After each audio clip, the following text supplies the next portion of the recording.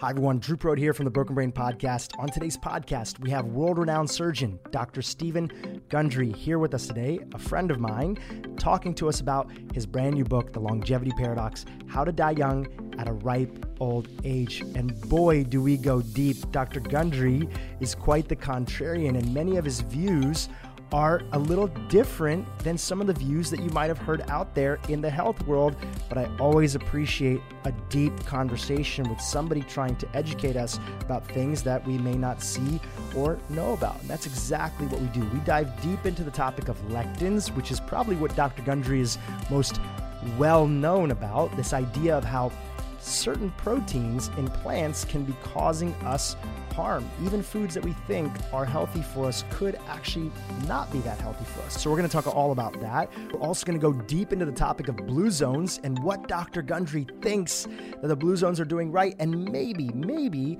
how we got some of the things that they're doing wrong, and what that can mean when it comes to implications on our own health and the foods that work best for our body and, of course, our brain. Super fascinating interview. Stay tuned. By the way, if you don't know, we've launched a video version of the Broken Brain Podcast. We're posting episodes on YouTube. Check out the show notes and you can watch the entire episode of Dr. Gundry and I in person here at our studio in Santa Monica. Okay, now on to my formal intro for Dr. Stephen Gundry. Welcome to the Broken Brain Podcast. I'm your host, Drew Prode. Each week on this podcast, we invite a new guest who we think can improve your brain health, feel better, and live your best life. Today's guest is a dear friend of mine, Dr. Stephen Gundry. Dr. Gundry is a renowned heart surgeon, 3-time New York Times bestselling author, and a medical researcher. He is the author of the following books: Diet Evolution, The Plant Paradox, The Plant Paradox Cookbook, The Plant Paradox 30, and his newest release, The Longevity Paradox, How to Die Young at a Ripe Old Age. After a distinguished surgical career as a professor and chairman of the cardiothoracic surgery at Loma Linda University, Dr. Gundry changed his focus to exterminating modern diseases with dietary changes. Based on his findings after 2 decades of research, Dr. Gundry is now the leading expert on the lectin-free diet, which we're going to dive into in this podcast, as the key to reversing disease and boosting longevity. He's also the director of the International Heart and Lung Institute in Palm Springs, California, and the founder and director of the Center for Restorative Medicine in Palm Springs and Santa Barbara, where he treats patients 7 days a week. Still treating patients? Absolutely. I got patients Saturday and Sunday this Amazing. weekend. He's also the co-founder of his own supplement line with a dear mutual friend of ours. It's called Dr. Gundry MD, and the host of the weekly Dr. Gundry podcast. Check it all out. It's in the show notes. Dr. Gundry, thank you for being here on the Broken Brain Podcast. Drew, it's great to see you again, and thanks for having me on. Absolutely. All right.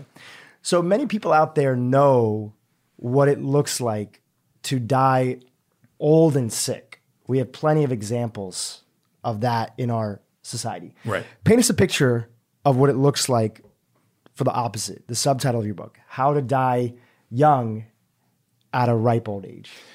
Well, I'm actually the only nutritionist who has actually lived and practiced in a blue zone, which I think Loma Linda, California. Loma Linda, right. And I've had the pleasure of studying lots of super old people. And then when I moved my practice to Palm Springs, they don't call Palm Springs God's waiting room for nothing. I have a huge practice in super old people, folks 95 and above. Right. And these are not folks that we associate with being in a nursing home, drooling in their oatmeal and really not knowing where they are. These are people who are active, they're walking their dogs, they're enjoying social activities. The one that I really changed my life 20 years ago when I moved my practice to Palm Springs is Edith Murray. Who you have in your dedication of the book. Yeah. And, Edith, I call Michelle in all the books, but we've outed her this time around. And Edith I met when she was in her early 90s, and I actually thought she was 65 when I met her. I had to look at her notes. I said, there's no way this woman is 92. And yet she was in 3-inch heels. She had a gorgeous head of hair. And actually her picture starts the book at 105 and a half holding my Plant Paradox book. Now, she was in 2-inch wedgies in that picture because she had fallen and broken her hip, tripped in the bathroom at 101 and a half. And I really thought that that was going to be her demise. As most people know, once you break a hip, that's usually a downward spiral. But she fooled me. She bounced right back. In fact, she called me from her hospital bed and said, "Get me out of here. They're trying to kill me." True. And we actually rehabbed her at home. So what I've been able to find and study in these people is, okay, why is it that these people were able to avoid what we consider, quote, normal aging? How did they avoid having 2 knees replaced? How did they avoid heart surgery or stents? How did they avoid not remembering, where they are anymore? And there are keys on how to do that. And the book is, okay, you want to do that? Here's how to do it. Yeah. And some of those keys could be seen a little bit contrarian compared to the things that are out there right now. Yeah. In fact, a major part of your book is dedicated towards myth busting. Correct. Because often what we think is what you're saying in the book and what you teach, often what we think is leading to old age and staying healthy may not be the case. That's exactly right. So we're going to talk about that. I want to just know, before we jump into all these things, in your own personal life, so much of what's possible for many people comes back to what examples did they see in their own life? In your own life, with your own parents or grandparents, did you have any examples of people in your own world and who were aging healthy, or was it the opposite?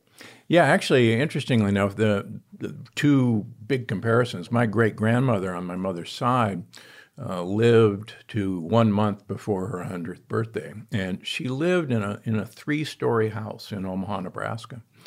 And she took care of my spinster aunt.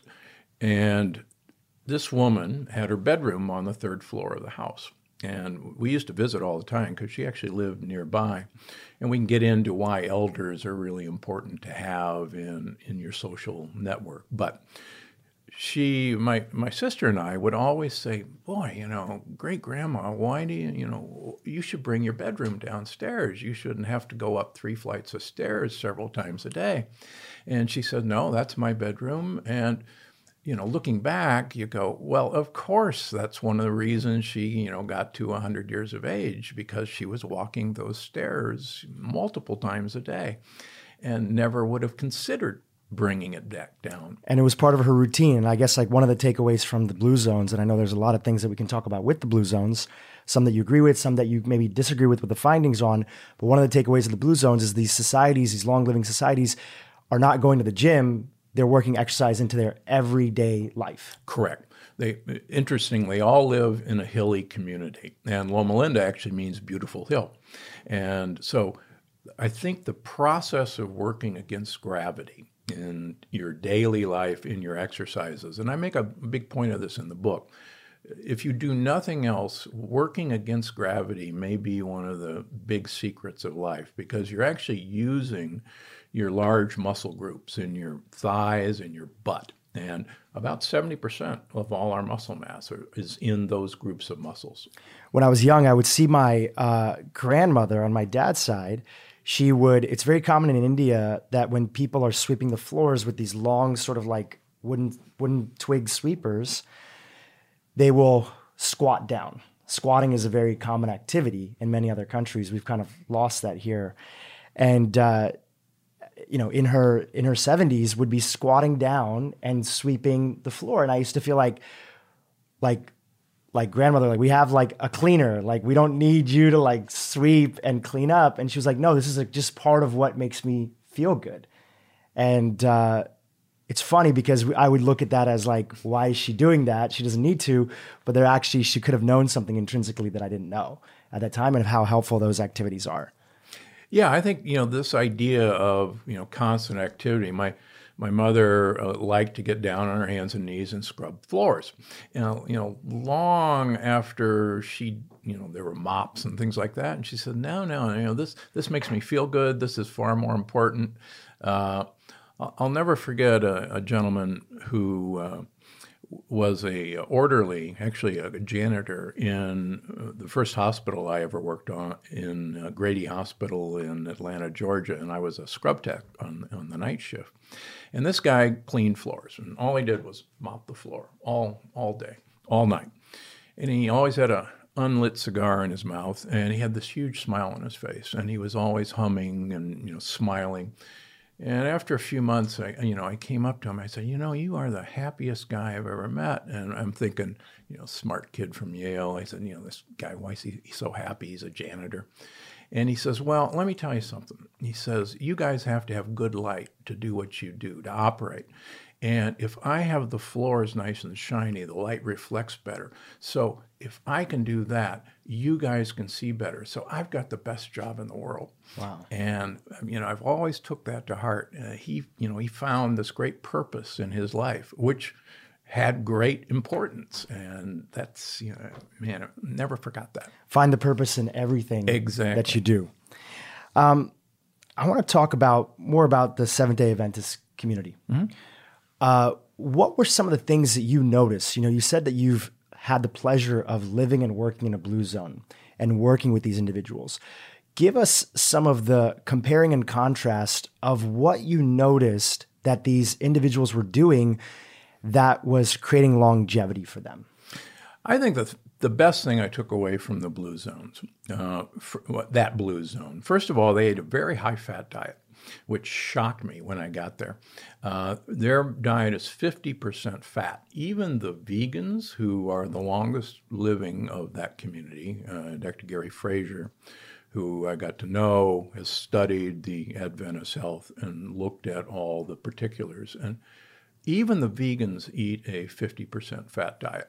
And you wouldn't necessarily walk away with that conclusion if you read the blue zones or some of the summary articles. Correct. For those that don't know, there's these blue zones around the world, and one of the core teachings out of it was that, there's minimal animal foods, and there seems to be minimal fat in the diet. And what you're saying is that percentage-wise of the calories, at least in Loma Linda, it was 50%. Where were those fats coming from? Interestingly, a huge amount was coming from nuts. The Adventist diet has a large amount of nuts, and I make a very strong point in multiple ways that nuts should be a very important part of a long-lived person's diet.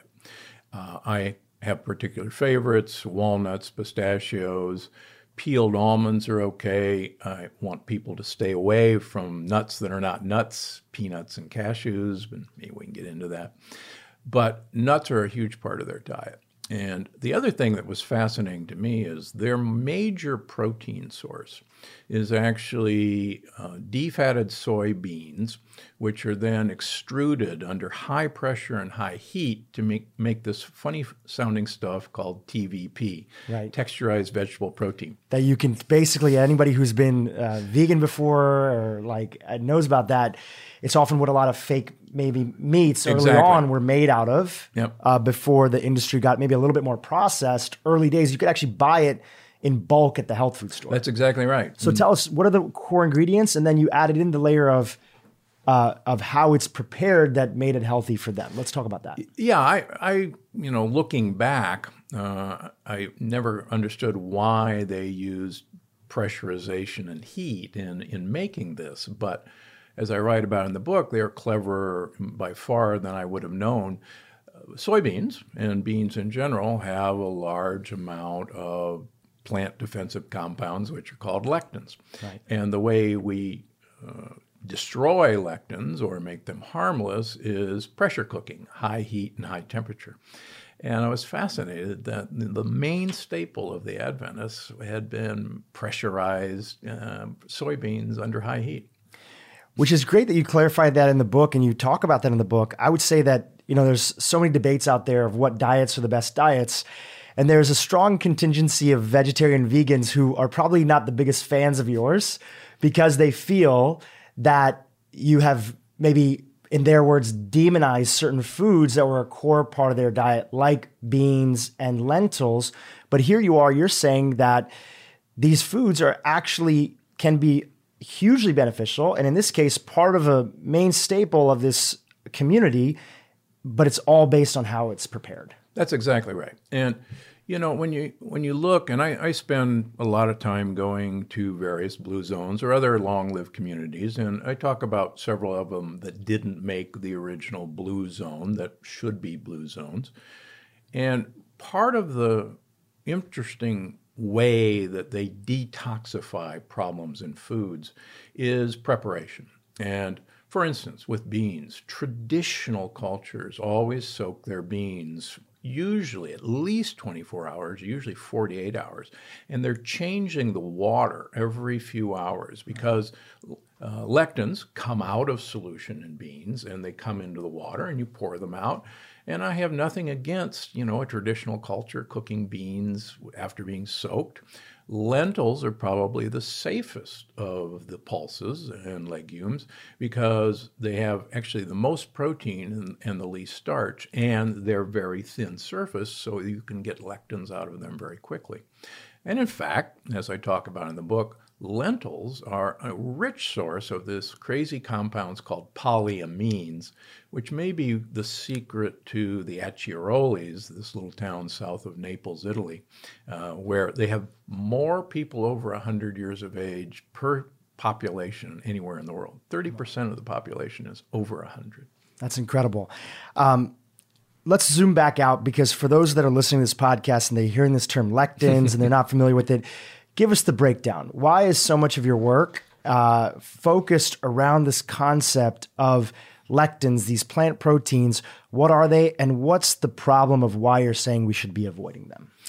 So plants have a defense system against being eaten, and they have developed this defense system because plants, unlike animals, can't move, and they can't fight, and they can't hide. So they use lectins, which are sticky proteins that are designed simplistically to make an animal ill or to think twice about eating either the plant or, more specifically, a plant baby. So an evolutionary self-defense mechanism that was brought into a plant's DNA as more animals started to evolve on this earth. Yeah, correct. And plants, were here on Earth so long before animals arrived, and the first animals that were plant predators were insects. And there's some pretty compelling evidence that I give in the Plant Paradox that lectins, among other things, paralyze insects by hitting sugar molecules that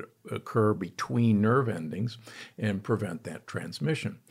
And actually, just this week, I was visiting with a patient in New York City, just to use an example, who had been told by his neurologist that he had peripheral neuropathy and there was nothing he could do about it.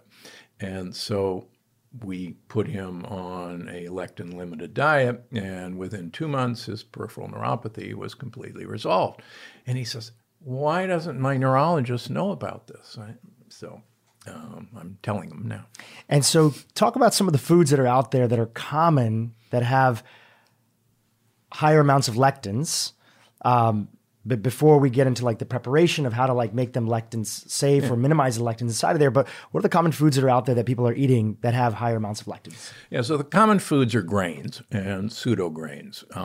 The lectins in general are on the hull of the grain. So for instance, one of the things that I think has been a huge detriment to our society is the use of whole grain goodness. Cultures traditionally have taken the hull off of grains before they eat them. You will not see a lot of whole grain pasta in Italy. You will not see a lot of whole grain croissants in France. We've traditionally taken the hull off of grains. 4 billion people use rice as their staple, and 4 billion people eat white rice, not brown rice. Right. Rice is actually one of your main examples that why taking the hull off of rice. So as some people know, some people don't know, when you go to the health food store and you buy brown rice, that's maybe rice in its original form, but we don't traditionally eat that in India and other societies. we spend, I mean, if you look at the process of what it takes to take brown rice and turn it into white rice, it's quite an intensive process. That's exactly right. And your argument is, why do we spend all this time? Why have cultures traditionally spent all this time to remove the hull? Maybe they know something that we don't know. So what's in the hull that's causing challenges? So the hulls contain these lectins. There are a few hull-less grains. I was just in Ethiopia 2 weeks ago, and teff is their major grain, and teff does not have a lectin.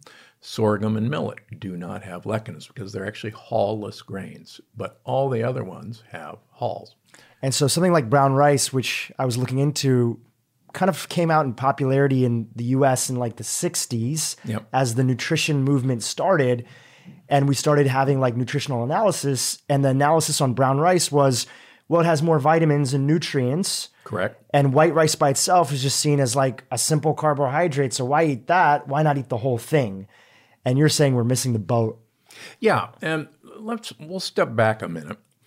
Interestingly enough, we have a major defense system. We have multiple defense systems against lectins. This is a balance of power. Plants don't want to be eaten, and animals obviously want to eat plants.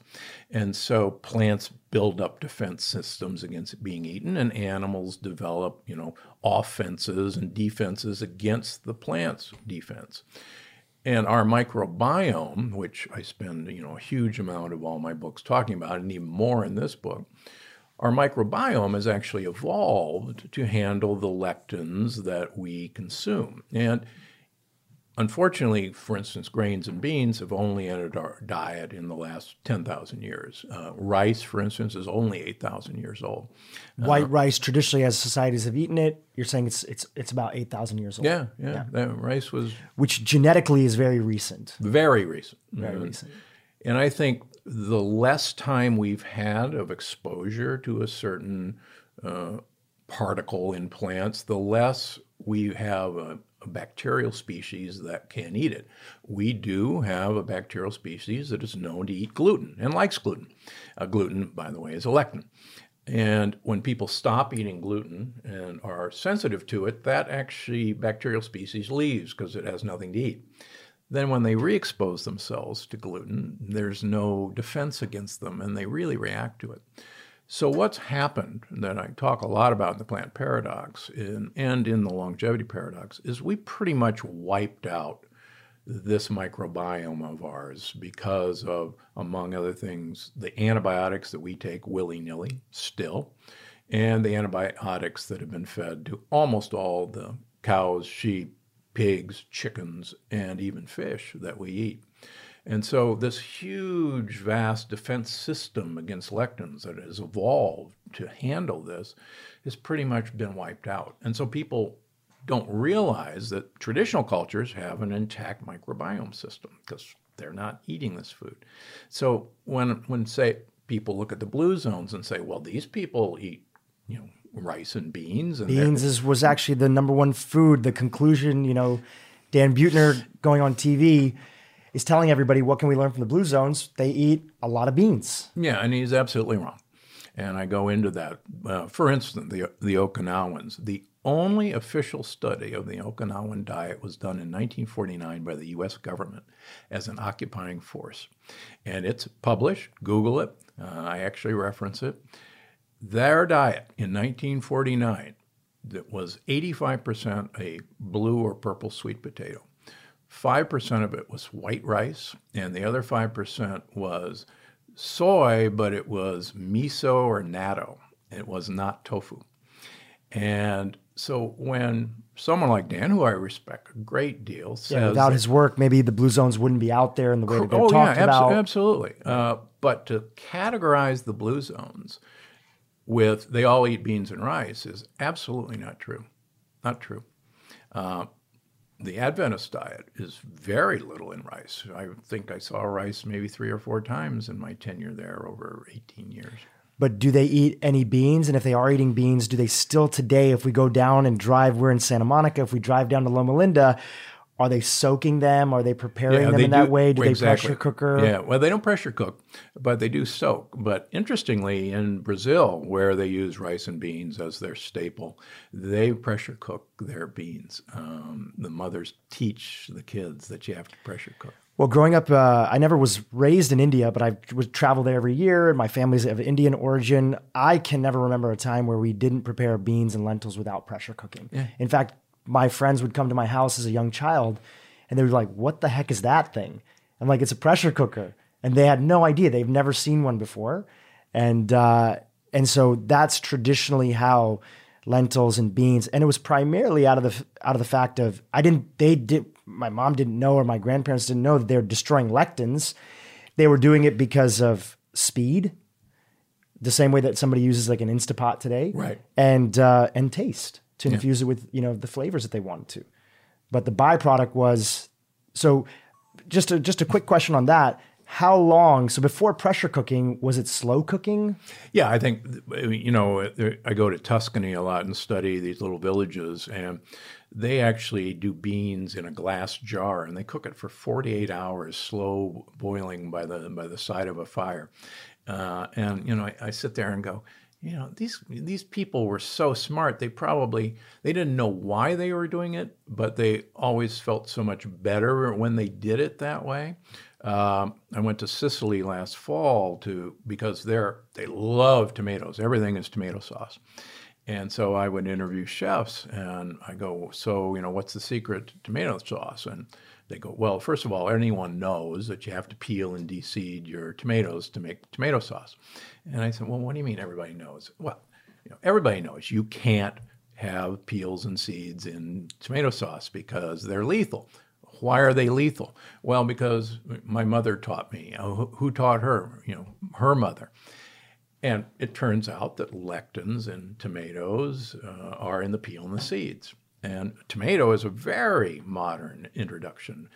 Tomatoes are from the Americas, and they were only brought to Europe or to Asia by Columbian trade 500 years ago.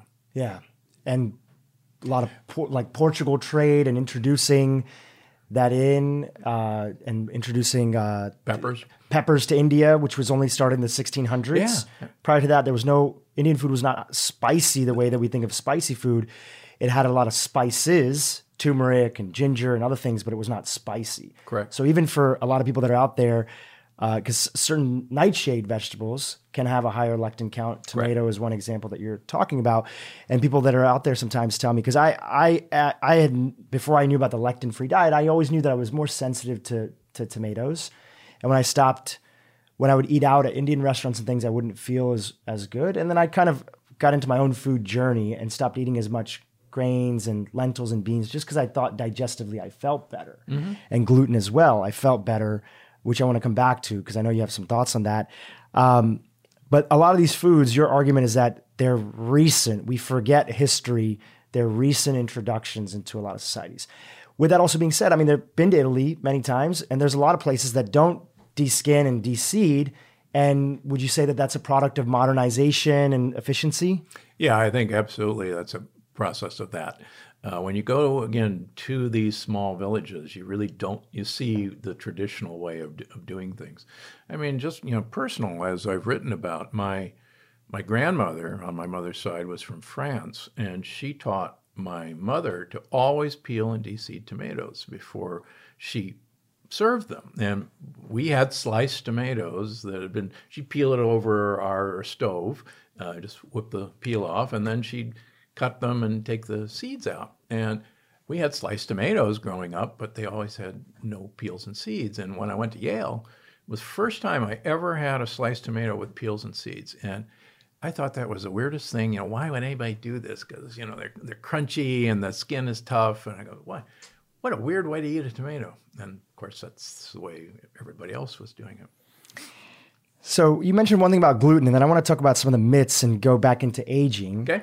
So you mentioned that a lot of people take out gluten or go on gluten-free diets, then lose their ability to tolerate it. They introduce it back in. Now, I'm not sure if this is true, so I would love you to chime in on it. We had Ocean Robbins, founder of the food revolution, and his grandfather started Baskin Robbins. Yep. He said one of the problems with a lot of the genetically modified foods that are out there is that they are genetically modified to increase the lectins in there. Is that true? That's actually true. Part of the way they're genetically modified is to insert lectins. For instance, the snowdrop lectin is put into BT corn. The tomato that most people eat has had additional lectins inserted in the tomato because lectins was the plant defense system against being eaten by insects. So it's funny. I mean, GMO folks know that if you want to make something more resistant to predation, you insert more genes that produce lectins. And yet, my critics say, oh, lectins don't have anything to do with it. Well, apparently, most people who genetically engineer, crops know a whole lot that lectins are, the defense system. So I guess that's one of the challenges with a lot of the wheat in the U.S., especially because it's GMO. Is it, are people reacting to the gluten? Or are they reacting to the GMO foods or the glyphosate? Yeah, I think it's glyphosate. I really do. I think we have to be aware that glyphosate is now used on non-GMO crops as a desiccant. And it's used on almost all wheat, almost all oats, almost all soybeans, almost all canola in this country to dry the plant out because it's easier to harvest. These, huge mega corporations, these combines, these harvesters cost over $1 million a piece. And you have to have a field ready to harvest on a particular day and not depend on weather. So what they actually do is, okay, field X is going to be harvested 3 weeks from now. We're going to go spray field X with Roundup. Field X is going to die, it's going to dry out, and then our 10 combines are going to be there, and then we'll move on to field Y that was sprayed the next day. And so this has been mechanized into drying crops with Roundup so that you can harvest it. And then nobody's going around with a little cloth washing the glyphosate off the corn and the soybeans and the wheat and the oats. They're then fed to animals, and they're put in all of our breads, all of our cookies, all of our crackers. You probably saw a couple of weeks ago that they looked at 35 oat products on the shelves in our stores, and most of them had significant, beyond tolerable levels of glyphosate in this product. I mean, Cheerios, for instance, granola bars. And so what's wrong with that? Well, what's wrong with that is two things. Glyphosate absolutely makes us more sensitive to gluten, but probably most importantly, people need to realize that Monsanto patented glyphosate as an antibiotic. They did not patent it as an herbicide.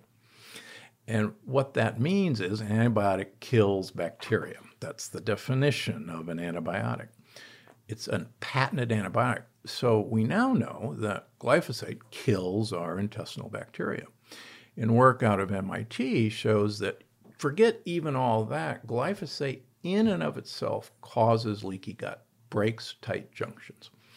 So we've unleashed, this Pandora's box. Most California wines have glyphosate in it because the weeds were between the rows were sprayed. Even a couple organic California wines have glyphosate in them. It's incredible. We are living in a modern day experiment. Yeah. And nobody knows how it's going to turn out, but it's not looking good. Okay, I want to go back to the core themes inside your book because there's so much about longevity that we want to touch on. But thank you for giving that basis of understanding on lectins, because it's a core part of your work and it's a big part of what you want to introduce into the conversations of healthy eating. So in your book, you talk about the myths of aging and longevity. Correct. And the things that we think that supposedly keep us living longer and how they may not be. Now, I want to touch on some of those myths. We've already covered a little bit, but one of the core ones is that, you see a lot of headlines that are out there that talk about the Mediterranean diet and how the Mediterranean diet, which has a lot of research behind it, absolutely, is one of the diets that some of these blue zones are eating. What do you like and what do you not like about the Mediterranean diet, and what are some of the myths that are out there about it? Okay. So I think the number one beneficial effect of the Mediterranean diet is the consumption of polyphenols. And polyphenols are plant compounds that we now know our gut microbiome eats and benefits from that, and then takes those compounds and makes them available to us. Polyphenols, we used to think that polyphenols were antioxidants, but as the chairman of the polyphenol conference that I go to every year says, anyone who thinks that there are antioxidants in polyphenols, just leave the room, because I don't have time to convince you that there's no such thing. Because they're not in there? Yeah, they're not in there. They work in totally different ways. So olive oil is a huge part of the Mediterranean diet. And the polyphenols in olive oil probably are some of the most miraculous things that you can ingest. Now, there's a myth that oleic acid, which is mostly what's in olive oil, is somehow this marvelous monounsaturated fat that's really good for you. There's nothing particularly unique about monounsaturated fat like oleic acid. It's what that oil contains in terms of the polyphenols that are the beneficial part. And the more polyphenols it contains, the better, quite frankly. Why do we want olive oil? Number one, it grows brain cells. And that was, I think, the striking finding out of the Spanish study, the PredMed study, that looked at 65-year-old people. To simplify it, one group had to use 1 liter of olive oil per week, 2 of these basically. Right, a massive amount. They actually had to exchange their bottle at the clinic and get a new one every week, so that was their control. The second group ate the equivalent amount of raw nuts, and the third group ate a low-fat Mediterranean diet. So they all ate a Mediterranean diet. And the initial study was for memory. And it turns out the olive oil group and the nut group actually had improved memory over the 5 years of the study. Improved. The low-fat group had diminished memory, which, you'd expect. You're getting older. So it actually, we now know, looking at how that happened, is that the components in olive oil actually stimulate brain-derived neurotropic factor, BDNF. So why wouldn't you, want to consume this stuff? The other thing that is fascinating that came out of work from the Cleveland Clinic, we know that bacteria in our gut love to take certain animal proteins, particularly carnitine and choline, and make a rather nasty compound called TMAO, which absolutely stiffens blood vessels and probably is a major factor in atherosclerosis.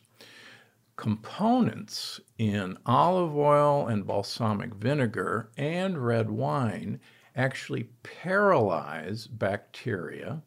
They don't kill the bacteria, but they paralyze the enzyme systems of bacteria so they can't take choline and carnitine and turn it into TMAO.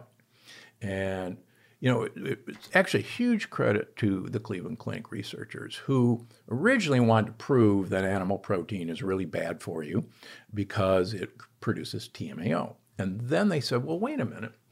In the Mediterranean diet, they eat sausages and salamis, and they eat a lot of fish, but they don't have much heart disease. What gives? What's going on? What are they doing? Yeah, what are they doing?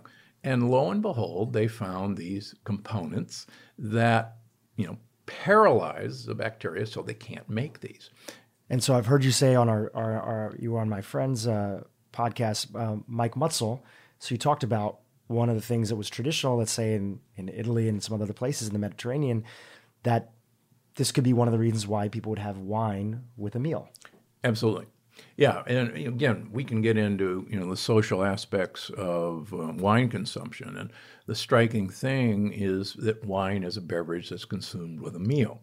It's not consumed at happy hour, right. And so I think we're beginning to understand that there are components of the Mediterranean diet that prevent some of the bad things from happening. And I argue in the book, and there's evidence that for instance, grains and beans, may in fact be a negative part of the Mediterranean diet that's compensated for by all these positive aspects of the Mediterranean diet. And I think you gave even one of the examples was that you had in your book was it in Sardinia, the autoimmune disease that was inside there? Tell us about that. Yeah, so Sardinians, another blue zone. The Sardinians do use about 1 liter of olive oil per week. Interestingly enough, the long-lived Sardinians live near the top of hills, so they actually don't consume much fish. They do consume a bread that's made out of buckwheat and wheat, and they actually eat about 10 pieces of bread a day. But they have the highest incidence of autoimmune disease in all of Europe on this island of Sardinia. So, and as you know, over now, half of my patients are autoimmune patients who come to see me. And I'm convinced that autoimmune disease is merely a manifestation of leaky gut. And I say that, I've published on that. So I think they're a good example of maybe what not to do. So sometimes we look at these societies and we think of them as like good and bad, but I think it's part of your work is that it's a lot more nuanced. There's things that they're doing that may be working really well, and there's other things that we could benefit from. In their instance, is the autoimmune, just from what research that's there, and you may not have an answer for it, is that a new phenomenon for them? Because are they living longer and they just have autoimmune? No, is this they a actually, recent thing? Well, that we don't know. They're certainly not exposed to glyphosate and things like that. They're not exposed to large amounts of antibiotics. They will soon be exposed to glyphosate because, as most of us unfortunately learned, Bayer now owns Monsanto, right. And Bayer convinced the EU to allow Roundup into the EU. It had been banned. So I'm afraid that, again, the genie's out of the bottle. Right.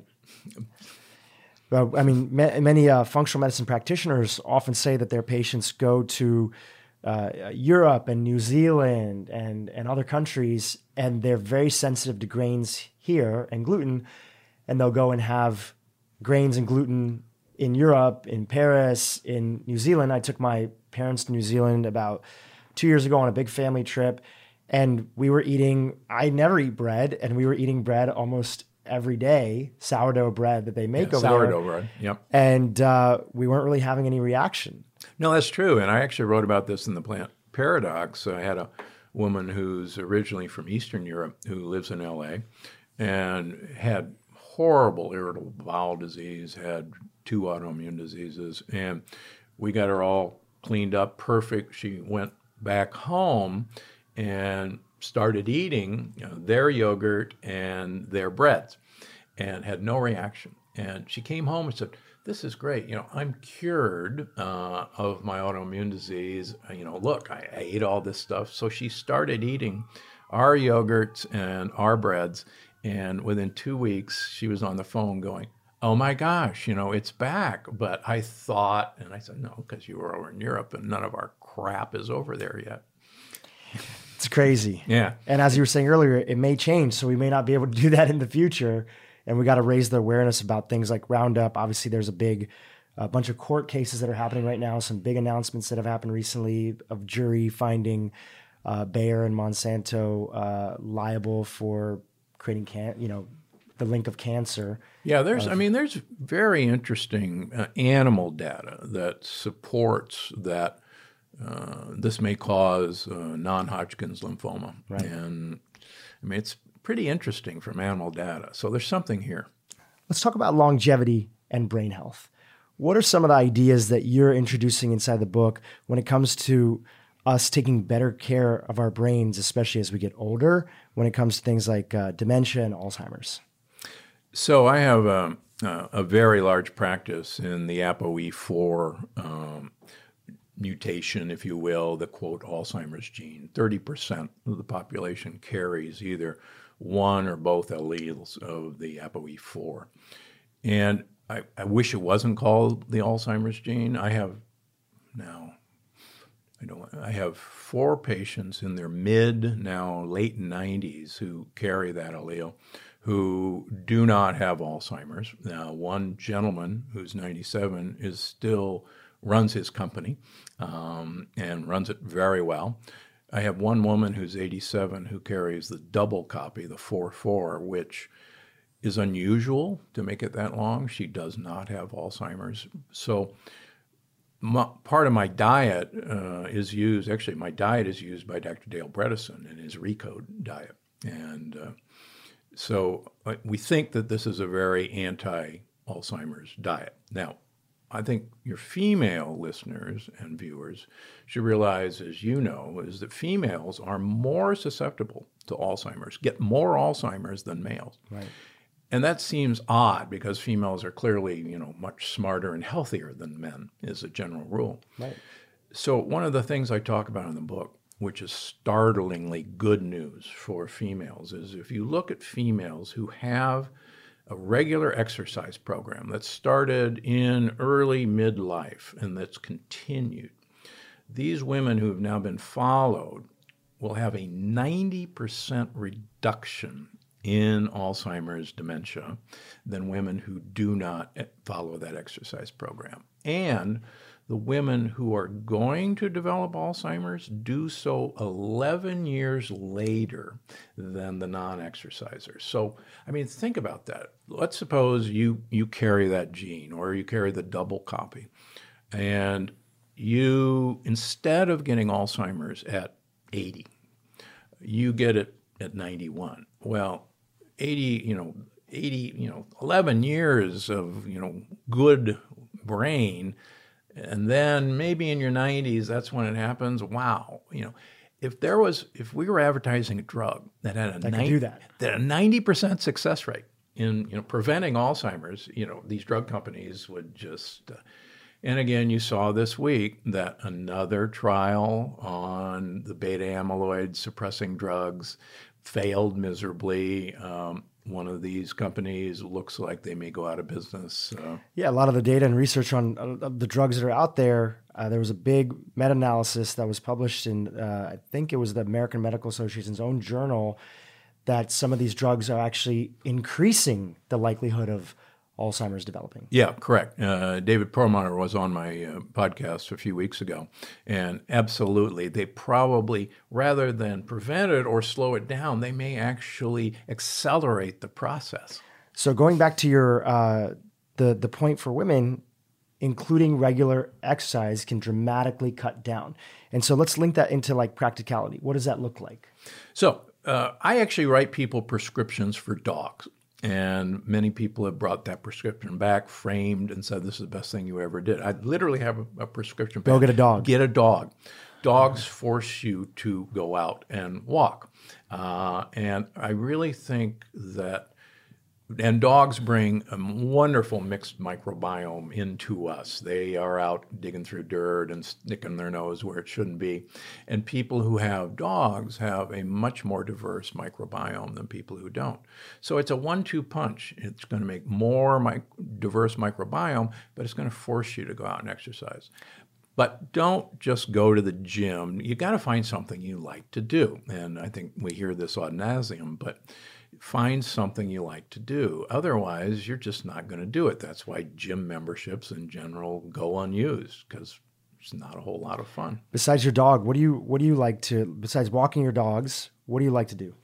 So I do a spin class about 3 times a week, at least twice a week, where I do HIIT training, high intensity interval training, spin classes. Because a lot of the data out there, it seems to be pointing in the direction that it actually is good to do having some sort of resistance, whether it's with weight or doing some sort of, because the question is always, people come on this podcast, the question is always, is walking enough? Well, walking hills is enough, quite frankly. Hills. And I luckily live on a wonderful hilly area of Palm Springs. And my dogs and I hike about 2.5 miles every morning during hills. Having said that, I have a program in the book of only 5 minutes a day where, you're right, strength training is really the most important thing you can do. And in his later years, I got to know Jack LaLanne, who's really the godfather of nutrition and fitness in this country. And Jack used to say there's only two exercises that a human being needs to do for perfect health. And that is deep knee bends, squats, Squatting. and push-ups or a plank. And that's a part of my 5-minute program. So, and the great thing about deep knee bends is you can do it twice a day while you're brushing your teeth. You're not doing anything else, and you ought to brush your teeth at least a minute twice a day, and floss, please. But so while you're sitting there, just up and down while you're brushing your teeth, it's actually a great exercise. Because we know, especially as you were giving the example about Edith, a lot of as individuals get older, when it comes to like breaking like a hip bone, it's often just through just getting up and walking. And so just getting up, if somebody can't do a full squat and they're listening to this and they want to start, could just be getting up and down from your chair until you can then do a squat. Yeah. So some of these daily activities, getting in and out of the car. How many times do we see somebody who's a little older that has trouble getting out of a car? Yeah, absolutely. I mean, if you're not balanced, hold on to the back of a chair, hold on to your counter while you're doing these things. And, you don't have to go all the way down. I hear people say, well, I can't because I have bad knees. Well, maybe you have bad knees because you haven't been doing this. And, right, chicken or the egg. Yeah, and it's like, so many people, move their bedroom down to the bottom floor in anticipation of the fact that they're not going to be able to climb stairs. Well, the fact that you moved your bedroom down to the ground floor is probably why you can't climb stairs anymore. And maybe shoes play a role in that too, which is a whole other topic. Dr. Gundry, there's so much here that I want to get into. We'll have to have you back as a second time, but I want to come back to your central message. When it comes to, it's funny, sometimes I hear my friends are about my age, I'm about 36, my age or younger. A lot of people say, there's no way that I want to live to like 100 years old or 110, because in their mind, they have this vision of the only examples they've seen are people who are, their brain is turned, completely off. They don't know who they are. Yep. They're unhealthy. They're sitting in a nursing home and they're like, I don't want to be old and not have function of my body. In fact, I think more people fear getting Alzheimer's than they do even getting cancer, right, and other diseases that are out there, according to some surveys. What's the picture and the vision of hope that you want to share with people of what's possible when it comes to longevity?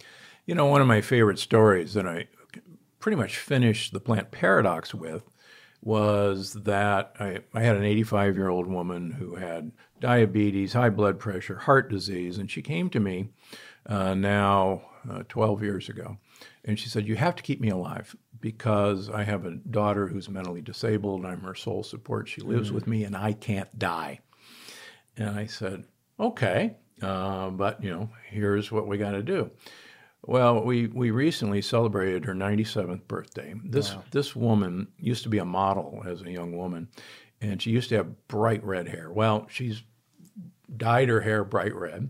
She dates men in their 80s, and she always comes to me and she says, I think they're too old for me. Do you think I could go after a 70-year-old? So here's a 97-year-old cougar who has no heart disease, no diabetes, no hypertension, and the point of all this is it's really never too late. You can turn things around. Now, would I rather have you start at a much younger age? Yes, I think there's evidence that the younger we start, the better we're going to do. But it really is never too late. And I bring up the example of a cyclist in France who's 105 years old, who didn't start cycling until he retired.